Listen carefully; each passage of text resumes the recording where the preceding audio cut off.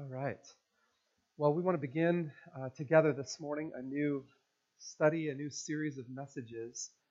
And as I thought and prayed long and hard about where to go with our time together on Sunday mornings here as we head into 2018, uh, the Lord, over the last week or two, as I've been praying into this, has drawn my attention to a phrase that I want to put before you and have you think about with me for the next little while here in our life together. It's the phrase living well.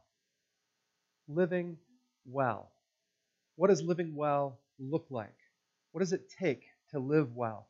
What constitutes living well? Wellness is one of those phrases that has become very popular in our society over the last many years. Personal wellness. Everybody talks about it. Everybody wants it. Everybody's looking for it. But I think there's a good bit of confusion over what constitutes wellness. What does it take to really live well? A lot of people think that living well has to do with physical wellness, finding every little way that you can improve your diet and your health, having a good exercise routine, being part of a gym or whatever. What does it take to be healthy and fit and to have physical wellness? Other people talk about wellness in its social and emotional dimensions, and they think about all that's involved in experiencing wellness in those parts of your life that are more social or emotional. But I want to submit to you that Jesus' definition of wellness has a very different focus than the world's definition of wellness. Jesus is inviting us to live well, and he's doing it very specifically by offering his life to us.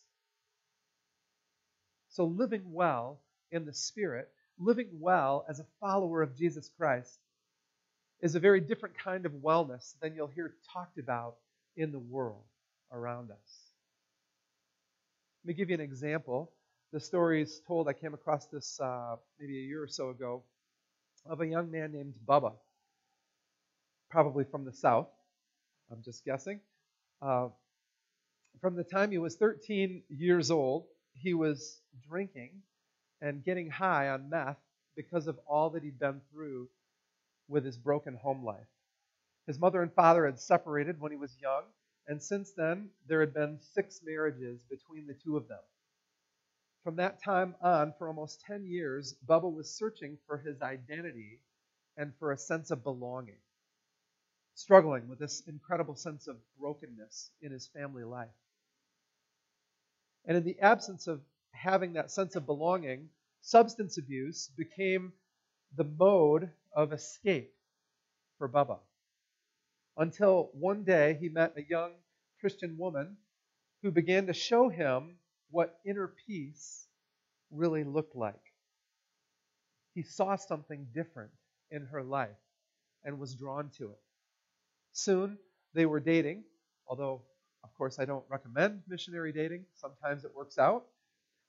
Soon they were dating, and her positive influence in his life only increased when he met her family and was accepted by them with a grace and love like he'd never experienced before.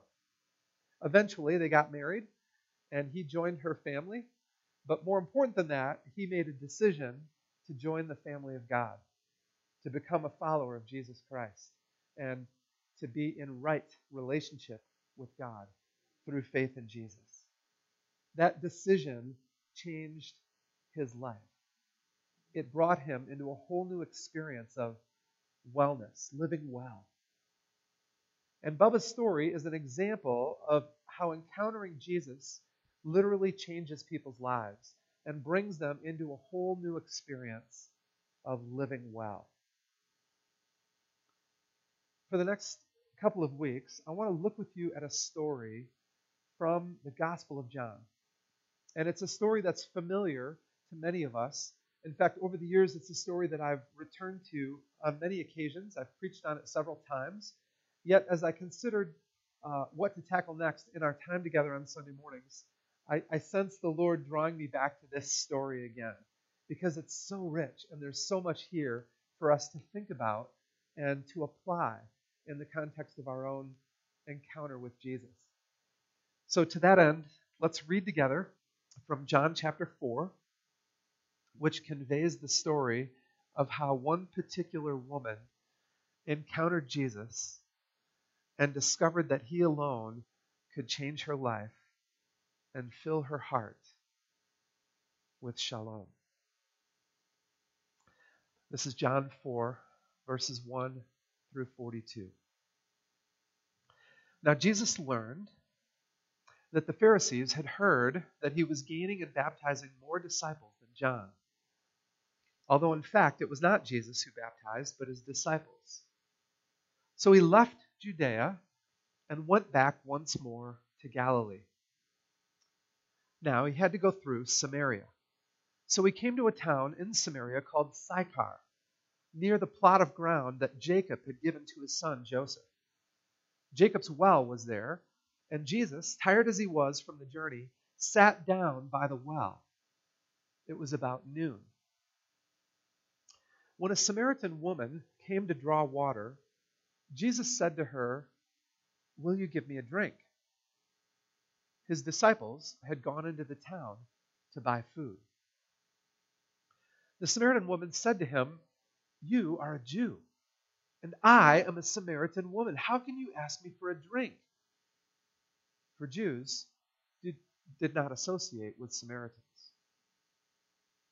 Jesus answered her, "If you knew the gift of God and who it is that asks you for a drink, you would have asked him, and he would have given you living water." "Sir," the woman said, "you have nothing to draw with, and the well is deep. Where can you get this living water? Are you greater than our father Jacob, who gave us the well and drank from it himself, as did also his sons and his livestock?" Jesus answered, "Everyone who drinks this water will be thirsty again. But whoever drinks the water I give them will never thirst. Indeed, the water I give them will become in them a spring of water welling up to eternal life." The woman said to him, "Sir, give me this water, so that I won't get thirsty and have to keep coming here to draw water." He told her, "Go, call your husband and come back." "I have no husband," she replied. Then Jesus said to her, "You're right when you say that you have no husband. The fact is, you've had 5 husbands, and the man you now have is not your husband. What you've just said is quite true." "Sir," the woman said, "I can see that you're a prophet. Our ancestors worshipped on this mountain, but you Jews claim that the place where we must worship is in Jerusalem." "Woman," Jesus replied, "believe me, a time is coming when you will worship the Father neither on this mountain nor in Jerusalem. You Samaritans worship what you do not know. We worship what we do know, for salvation is from the Jews. Yet a time is coming, and has now come, when the true worshipers will worship the Father in the Spirit and in truth. For they are the kind of worshipers the Father seeks. God is Spirit, and his worshipers must worship in the Spirit and in truth." The woman said, "I know that Messiah, called Christ, is coming. When he comes, he will explain everything to us." Then Jesus declared, "I, the one speaking to you, I am he." Just then his disciples returned and were surprised to find him talking with a woman. But no one asked, "What do you want?" or "Why are you talking with her?"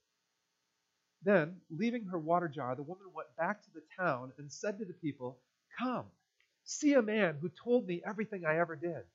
Could this be the Messiah?" They came out of the town and made their way toward him.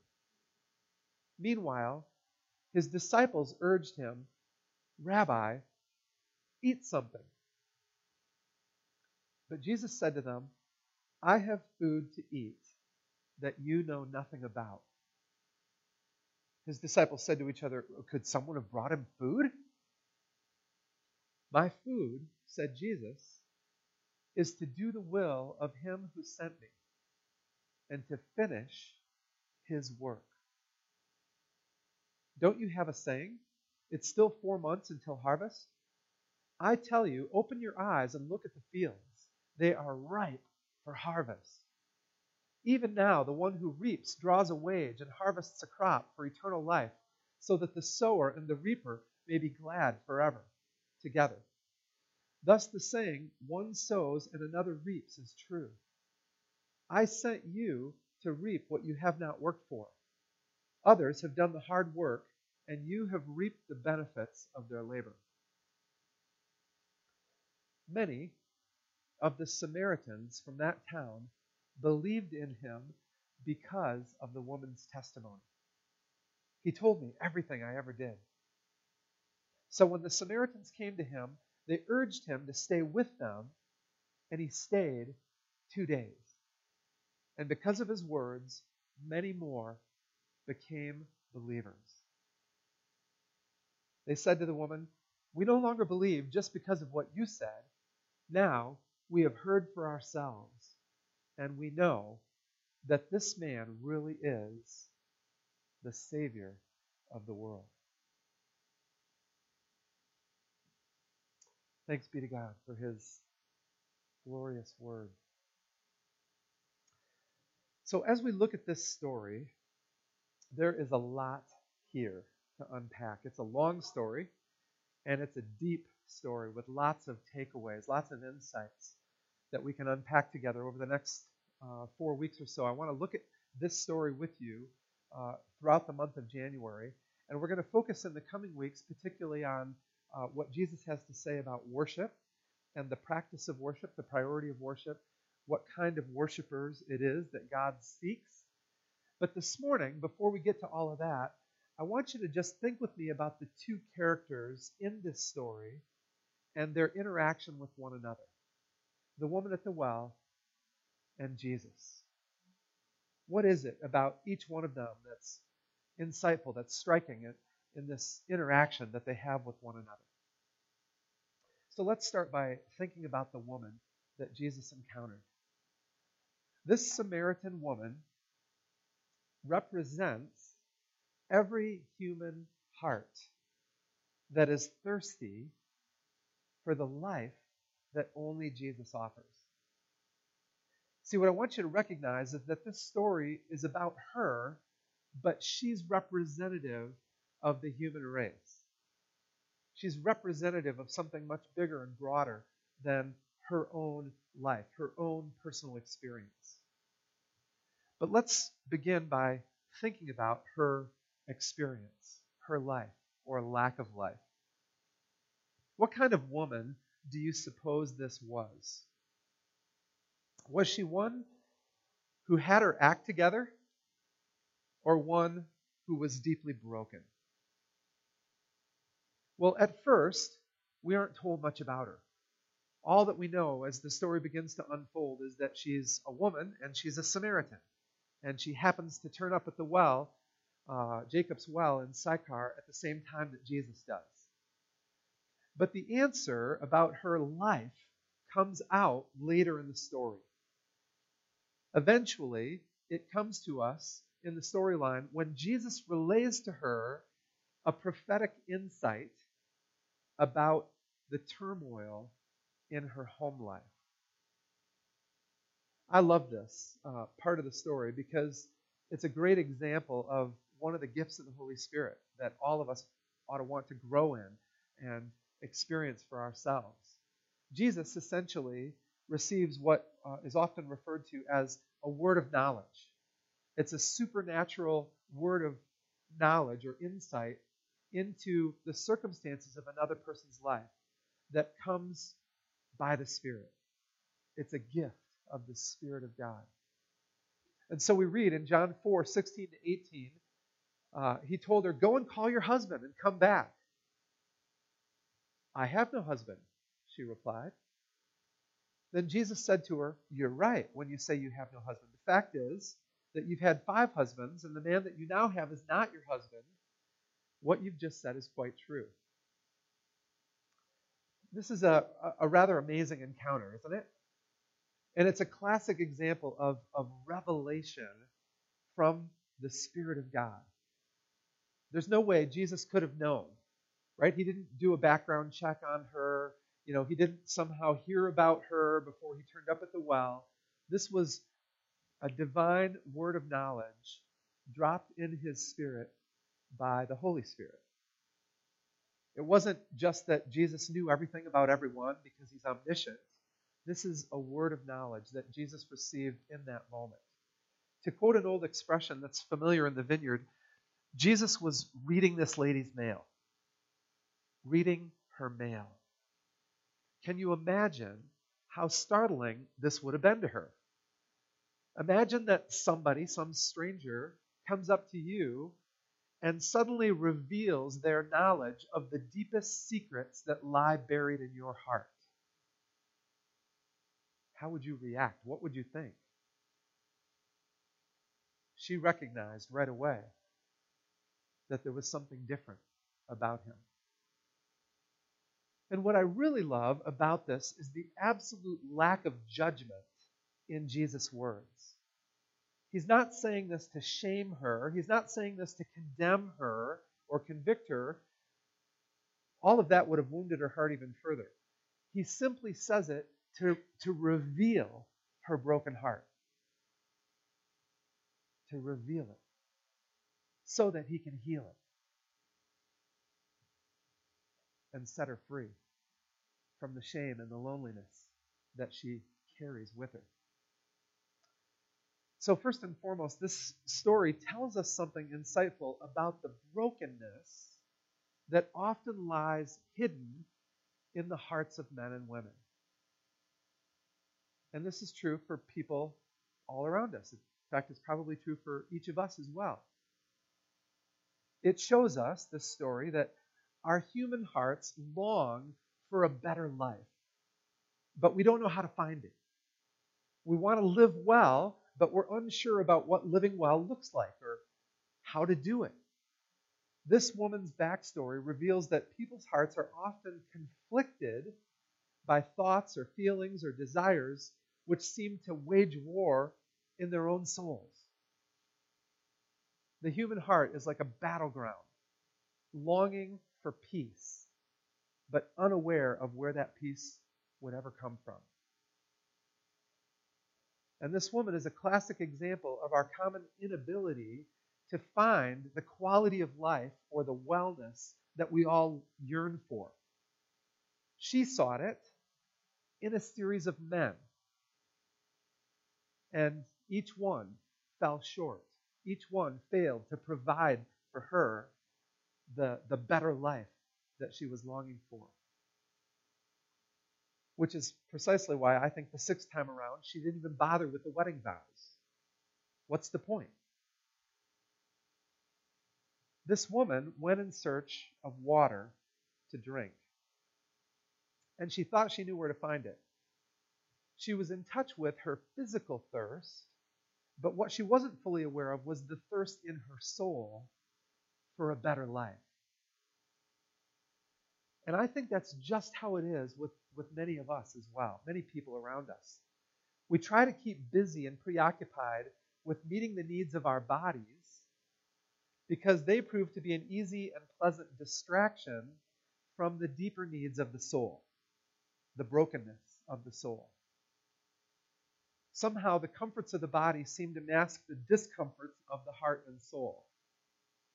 And in this sense, you could think of drawing water from the well, as a metaphor, right, of whatever it is that provides comfort to your own body.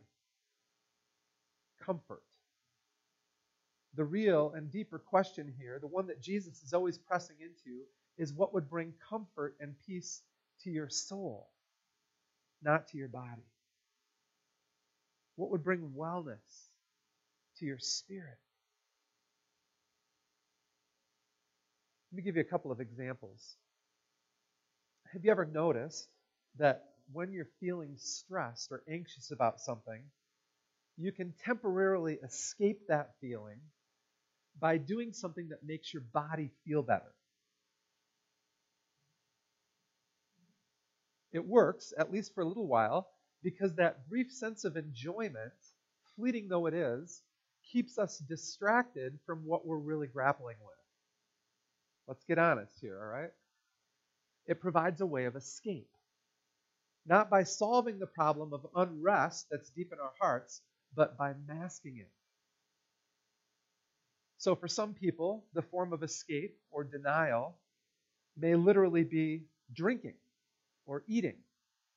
Maybe it's a cup of coffee, or maybe it's a bottle of booze, or maybe it's a bowl of ice cream or a piece of cake.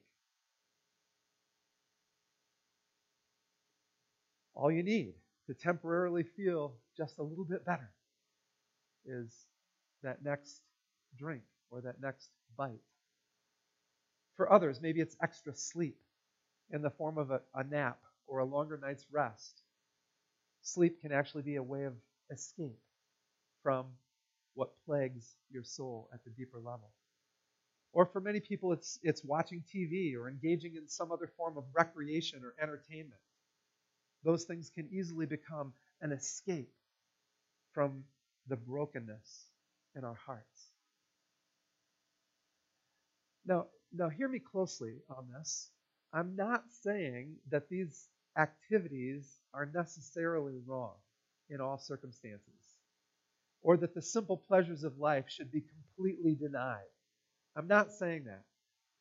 What I am saying is that we need to be aware of the escape mentality that uses these things to mask the brokenness inside of us.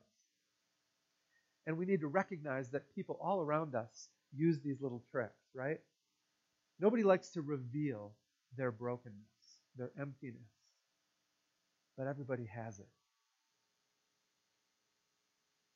So instead of using a distraction to escape from the feelings of anxiety and unrest in our hearts, we should recognize what that is, recognize where it is, confess it, confront it, and look to Jesus for the peace, the shalom that only He has to offer us. We can deny or pretend that our hearts are not really thirsty, but God knows better. And He wants better for us. He wants a better life for us. And He offers it to us. He's holding out His hand and offering a drink that can quench the thirst of your soul. And that drink is the living water of Jesus' life. The life of Jesus. He's the only one that can quench the thirst of the human heart. So let's turn our attention then to Jesus and what He has to say to this woman He encounters. Knowing our thirst for a better life, Jesus intentionally crosses every barrier in His way to offer us His life. Think about this. Think about what it took for Jesus to encounter this woman and reveal His life to her. This is a story about the woman and her needs, her brokenness, but it's a story as well about the intentionality of Jesus, the love of Jesus, the grace of Jesus. Jesus actually made an extraordinary effort to speak peace and freedom to this woman, and I want you to understand and appreciate with me the barriers that He had to cross to do that. First of all, just think about what's happening from a logistical standpoint. And maybe some of you will recall, I've spoken about this before, but it's been a year or two since we've looked at this. Notice, first of all, that Jesus stops at the well for a rest. Right? Why does He need a drink? Because He's been walking for the better part of the morning. He's been hiking. That was His mode of transportation. Right? From Jerusalem to Galilee. He's en route from one place to the other. He's traveling from Jerusalem to Galilee. And he's chosen, in particular, to take this route through the Judean mountains so that he has to pass through this little village of Sychar in the region of Samaria. On foot, this is a journey of about 45 miles from Jerusalem to Sychar. So probably didn't do it all that morning, but Jesus with his disciples has been hiking for the last few days. They probably rose early that day to begin their hike again. And around 12 o'clock noon, they came to the town of Sychar. And the disciples went to find something to eat while Jesus rested at the well. So when Jesus arrives at the well, I want you to get in your mind here the reality that he's tired and he's thirsty because he's been hiking all morning long. In other words, from a physical standpoint, you wouldn't think that he's primed for a ministry opportunity. Do you look for opportunities to minister to people when you're tired? I don't. When I'm tired, I withdraw. When I'm tired, I tend to ignore people rather than engaging with people. Just being honest, right? But Jesus wasn't too tired to see what the Father wanted him to do and to press into it. And so I think he came this way on purpose, as a matter of fact, because he knew that God wanted him to do something in this region. This was a divine appointment. And Jesus was ready, even though he was tired, even though he was thirsty. In fact, what's particularly compelling about Jesus' example here is that he had to cross several barriers in order to interact with this woman in the first place. And you get a sense for this from her incredulous response to his initiative, right? He says in John 4, verse 9, he's asking her for a drink, and we see her response. John 4, verse 9, the Samaritan woman says to him, "You're a Jew, and I'm a Samaritan woman. How can you ask me for a drink?" How can you ask me for a drink? For Jews do not associate with Samaritans. John tells us parenthetically here the reason for her response. Right? The reason for her response, her surprise at the initiative of Jesus, is that she would have never expected him to give her the time of day. She would have never expected him to initiate a conversation. Her expectation upon coming to the well and seeing a Jewish man there was that he would completely ignore her and they wouldn't say a word to one another. In fact, relations between Jews and Samaritans were so poor. I recently heard it said, actually last weekend at the conference we went to in Kansas City, that if a Jewish boy were to marry a Samaritan girl, his parents would literally perform a funeral and declare him dead to them. That's how bad the relations were. That's how bad the prejudice was between Jews and Samaritans. Now, we know from the story that Jesus told of the Good Samaritan, right, that Samaritans were not viewed as good by Jews, but precisely the opposite. The beauty of that story is the surprise ending. In fact, they were so despised and neglected by the Jewish people that most religious Jews traveling from Jerusalem to Galilee would literally avoid walking through Samaria at all.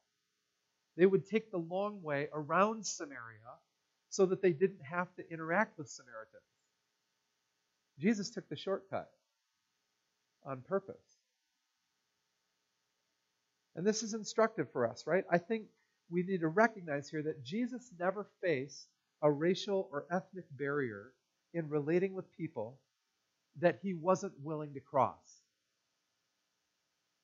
Just because someone was of a different race or ethnicity, that was never going to keep Jesus from interacting with them, from speaking into their lives, from making himself known. And that's still true today, right? Jesus' heart is for people from every tribe and tongue across the face of the earth.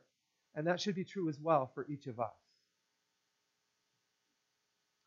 So, Jesus had to cross the border of Samaria.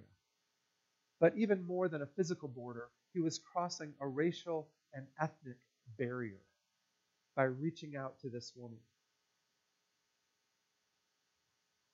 Then, I want you to add to that the insight that Jesus also had to cross this invisible border between manhood and womanhood. She's a woman, he's a man. She happens to be a Samaritan woman in particular. And there were all sorts of rules at the time that would guide how a man and woman were allowed to interact. It was a much different culture, a much different context than what we're accustomed to in our own culture. And it was unheard of for a man like this to interact, as Jesus did, with a woman like her. Notice that when the disciples return to find Jesus talking with this woman, John describes their reaction. John 4:27. Just then his disciples returned, and they were surprised to find him talking with a woman. They're surprised. Why? But no one asked, "What do you want?" or "Why are you talking with her?"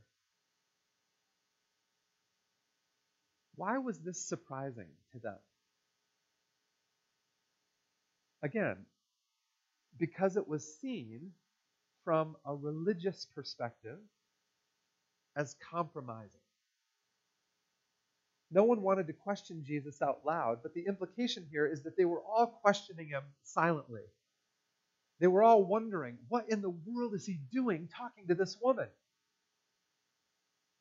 To put it frankly, the disciples were judging Jesus because they thought that he was guilty of doing something that they all knew was inappropriate. There were barriers that prevented them from thinking that it was appropriate to initiate a conversation with a woman, let alone a Samaritan woman. But Jesus was intentional. He was intentional about moving beyond those type of barriers. He was intentional about demonstrating acceptance and love. Let me just briefly tell you a story I heard yesterday that I thought was so beautiful. I was at the memorial service for Dave Jackson's mom, Barbara Gross, who was a part of our congregation for about a year.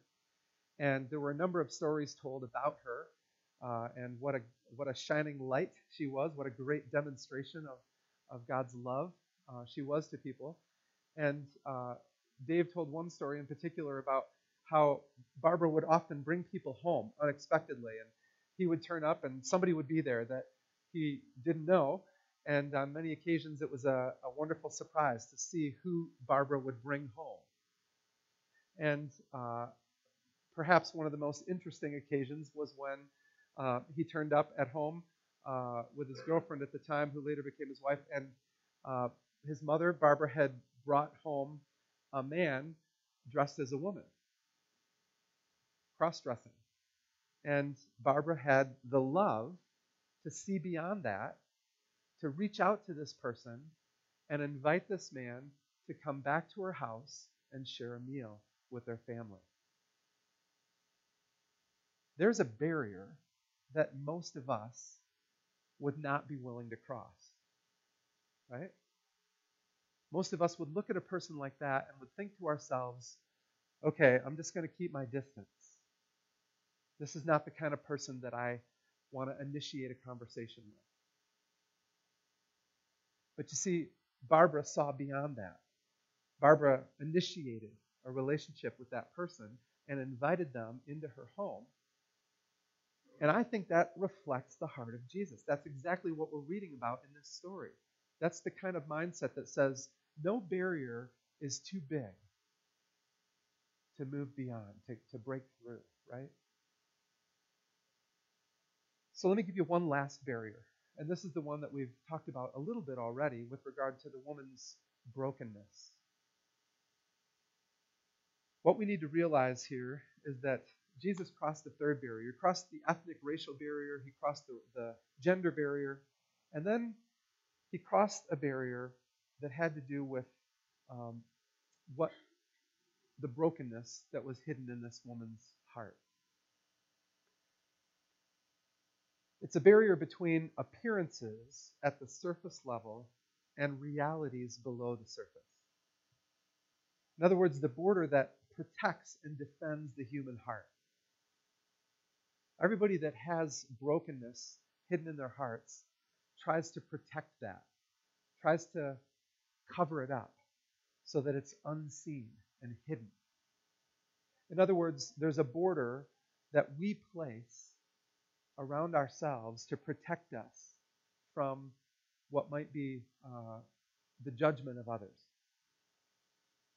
At first, this woman that Jesus encountered wanted to keep things superficial, and she was quite happy to do that.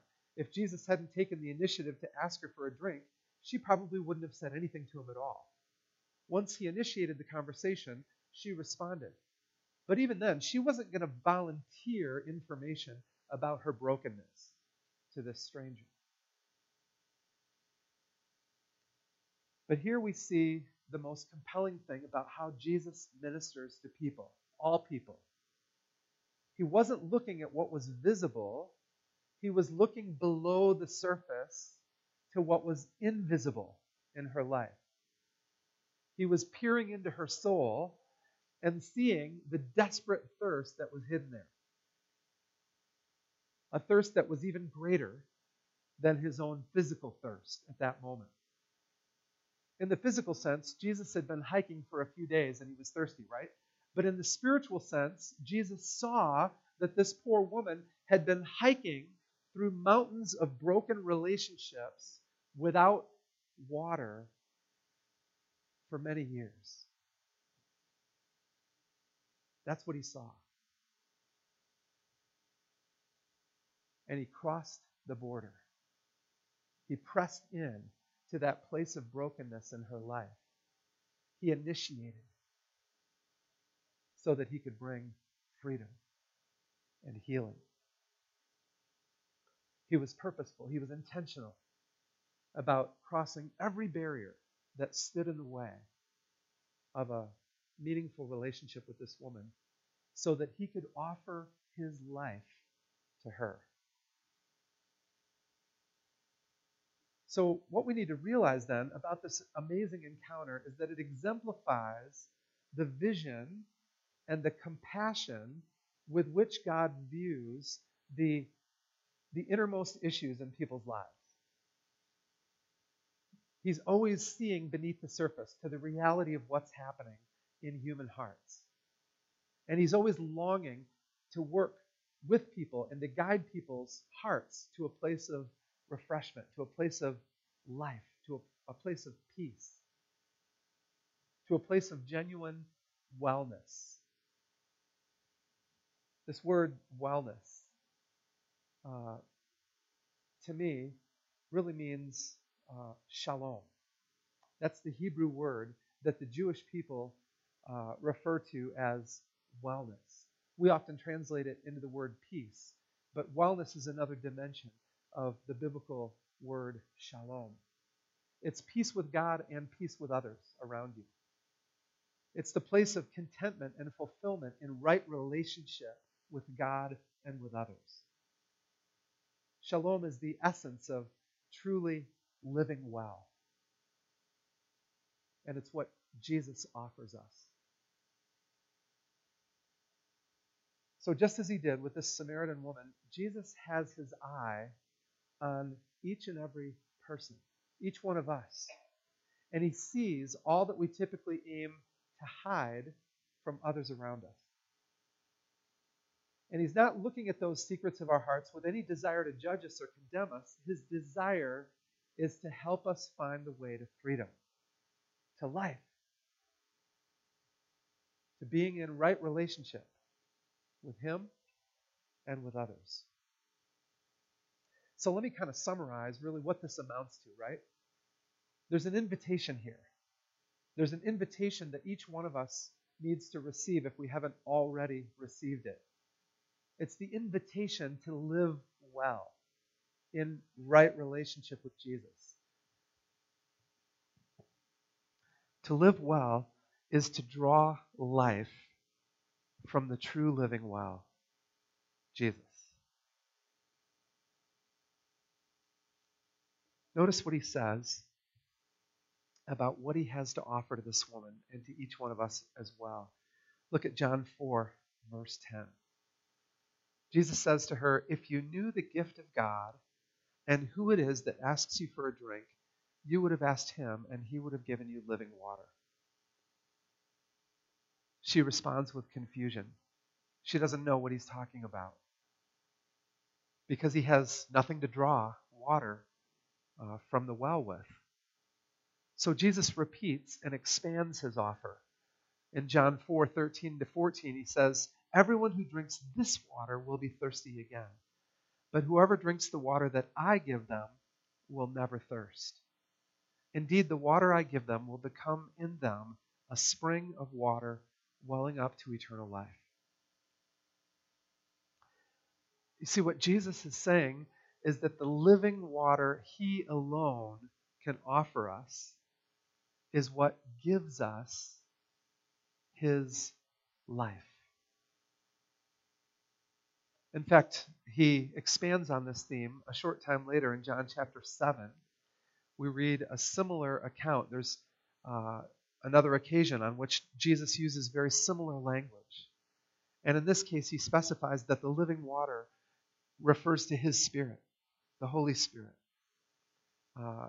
Notice the similarity of the language that he uses here. In John 7:37-39, "Let anyone who is thirsty come to me and drink. Whoever believes in me, as Scripture said, rivers of living water will flow from within them."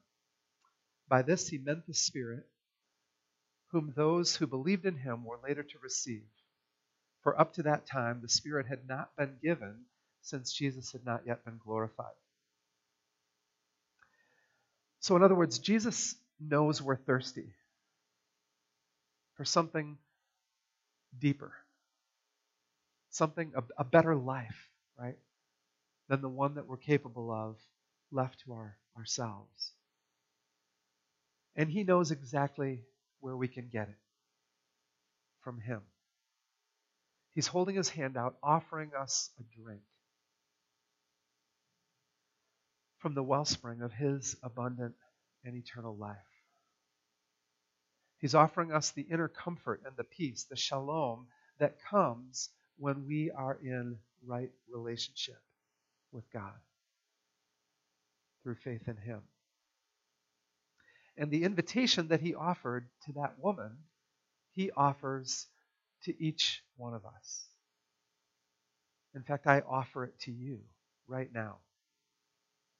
I know, looking out here, because I know many of you, that most of you, perhaps most all of you, have received that invitation at some point already. You've come to understand who Jesus is and what he's done for you. But I want to just hasten to say, if there's anybody here this morning that has not received what Jesus has to offer you, there's no time like the present. You don't have to wait. You don't have to put it off. You can do it right here and now. You can take the drink of eternal life that Jesus offers you. And it's very simple. It's really just amounts to saying, "Yes, Lord, I receive what you have to offer me." And if you'd like to do that, we'll pray in a short time, and I'd love to encourage you and invite you to pray with me for that to happen in your life. Now, with just a few minutes that we have left, I want to take you one step further with this story, because there's something that happens at the end of the story that I think is compelling for us beyond our own individual encounter with Jesus.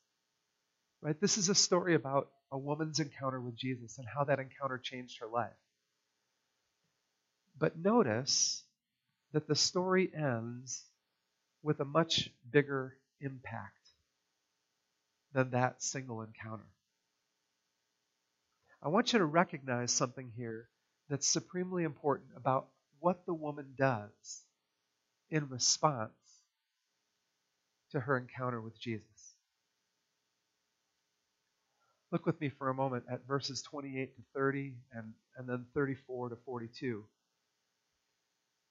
Leaving her water jar, the woman went back to the town and said to the people, "Come, see a man who told me everything I ever did.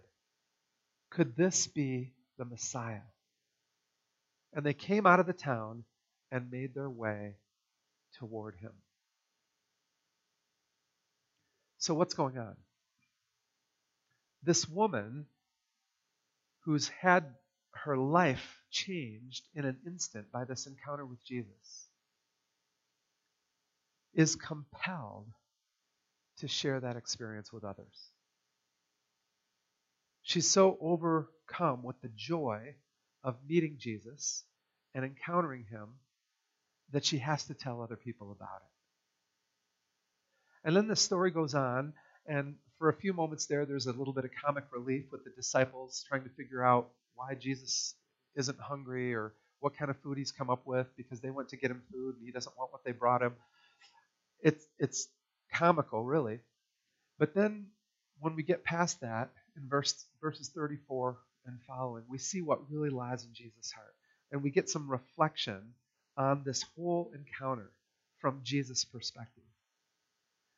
And then we get a summary of how the whole thing played out. "My food," said Jesus, "is to do the will of him who sent me and to finish his work." Don't you have a saying? It's 4 months until harvest. I tell you, open your eyes and look at the fields. They are ripe for harvest. What kind of harvest is he talking about? He's talking about the harvest of human lives. He's talking about people like this woman whose lives need to be changed by an encounter with him. Even now, he says, the one who reaps draws a wage and harvests a crop for eternal life, so that the sower and the reaper may be glad together. Thus the saying, one sows and another reaps, is true. I sent you to reap what you have not worked for.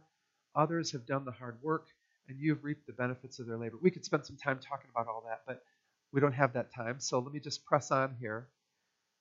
Those are Jesus' reflections on what's just happened. And then we come to this. John gives us the grand finale of the story. And I think, you might have thought that the grand finale happened earlier. We don't always see this as significant. But to me, this is the most significant part of the whole story.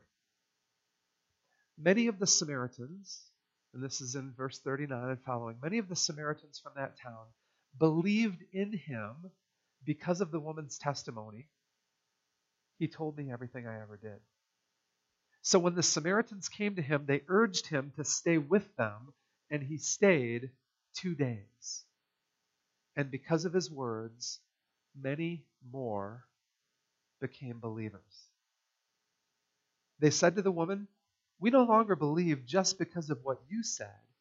Now we have heard for ourselves, and we know that this man really is the Savior of the world." You see, what this woman did after her own personal encounter with Jesus is exemplary for all of us. She didn't keep it to herself. She couldn't. She was so changed, so filled with joy and peace by this encounter with Jesus, so filled with his life that it spilled out, and she had to share it with others. She was so changed by this encounter that she had to tell others about Jesus. And as a result, the entire village was transformed. This whole little village of Sychar in Samaria was transformed by an encounter with Jesus. He spent 2 days there. Wasn't planning on it necessarily, but he stayed because the people of the village invited him into their lives. They wanted to know who he was. They wanted to know what he had to offer them. So this woman's witness bore the fruit of transforming her entire city. That's amazing, isn't it? She let her own encounter with Jesus and how it had changed her life compel her to share the life of Jesus with others in her circle of influence. And that serves, I think, as a great picture of what we are called to be and do as a local church. God has encountered each one of us. Jesus has made himself known to us. He's touched our lives and changed our lives. He's given us his life. And now he's inviting us to share that life with others. And friends, we don't have a lot of time to dig into this because our time is up for this morning, but I'll come back to it in the weeks to come. What I want you to understand is that this story serves as a great picture of our vision as a local church. Because God has called us together to transform our city. God has called us together to represent who Jesus is and to share who Jesus is with others so that they too can receive the life that only he has to offer. And if we're content to just make it about our own experience, we're missing the mission of the church. God's calling us beyond these walls. God's calling us to share what he's given us for the benefit of the city in which we live. And that's what the example of this woman illustrates. Let's pray.